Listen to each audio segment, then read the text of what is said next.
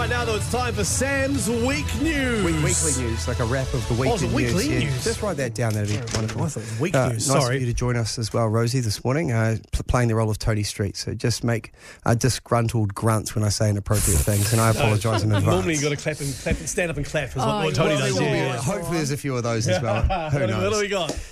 If this week has left you feeling a little miserable, there's a few good reasons for it. New Zealand is now officially in a recession, and the winter solstice has ensured the only daylight hours are all spent at work. So we are broke, cold and divided because it turns out nothing will drive a wedge between race relations faster than ethnicity-based waiting lists. A policy requiring surgeons to consider ethnicity when prioritising patients has now been rolled out across northern districts.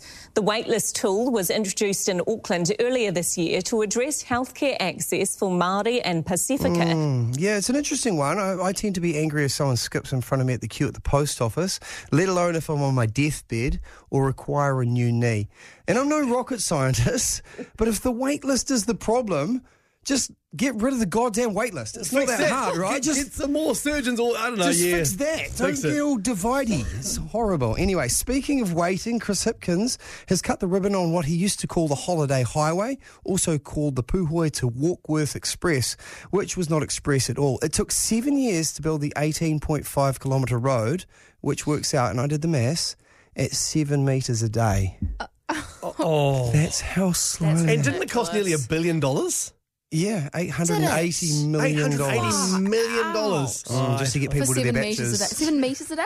7 metres a 7 day. metres a I'm there day. for it, though, because one day I'd like a batch up there. Oh, but it's a beautiful place to go. It is. Head up north, why not? Speaking of duplicitous political behaviour... This morning I have advised the Governor-General to accept Michael Wood's resignation as a minister. Oh, no, what's he done now? And it's not to do with shares again, is it? When I stood Michael down as the Minister of Transport, I asked him if there was any other relevant information I should know about, and he indicated there was not. Well, there was. It's become evident not adequately managing his airport shares was not an isolated incident, and it was therefore not appropriate for Michael to continue as a minister. Well, they should have just told him. It's like, did anyone tell him to sell the shares? Well, quite a portfolio the guy's got, though. Oh, no, wait, they did it on 12 times. Sorry. 12 times. I missed that part. Sorry. To sum that up, Michael Woods is dodgier than a magician with a bald rabbit on his lap, isn't he? But there's only been one story this week, Titan, the Titanic sub, and this is the one that makes me feel awkward this morning because the news has kind of changed. But anyway, which is not large at all, despite it being called a Titan. Think of it as slightly more comfortable than Air New Zealand's economy seating, just without the cassava chips. But enjoy this tour of Titan prior to the incident by OceanGate Chief Executive Stockton Rush. We only have one button, that's it. It should be like an elevator. You know, it shouldn't take a lot of skill. And yet, I couldn't help noticing how many pieces of this sub seemed improvised. We can use these off-the-shelf components. I got these from Camper World. What? We run the whole thing with this game controller.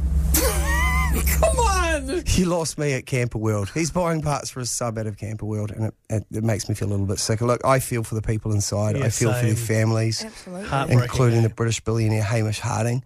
But we have learned something, haven't we? The only thing better than being a billionaire is oxygen. I'm sorry. Oh, Sorry too, so I know.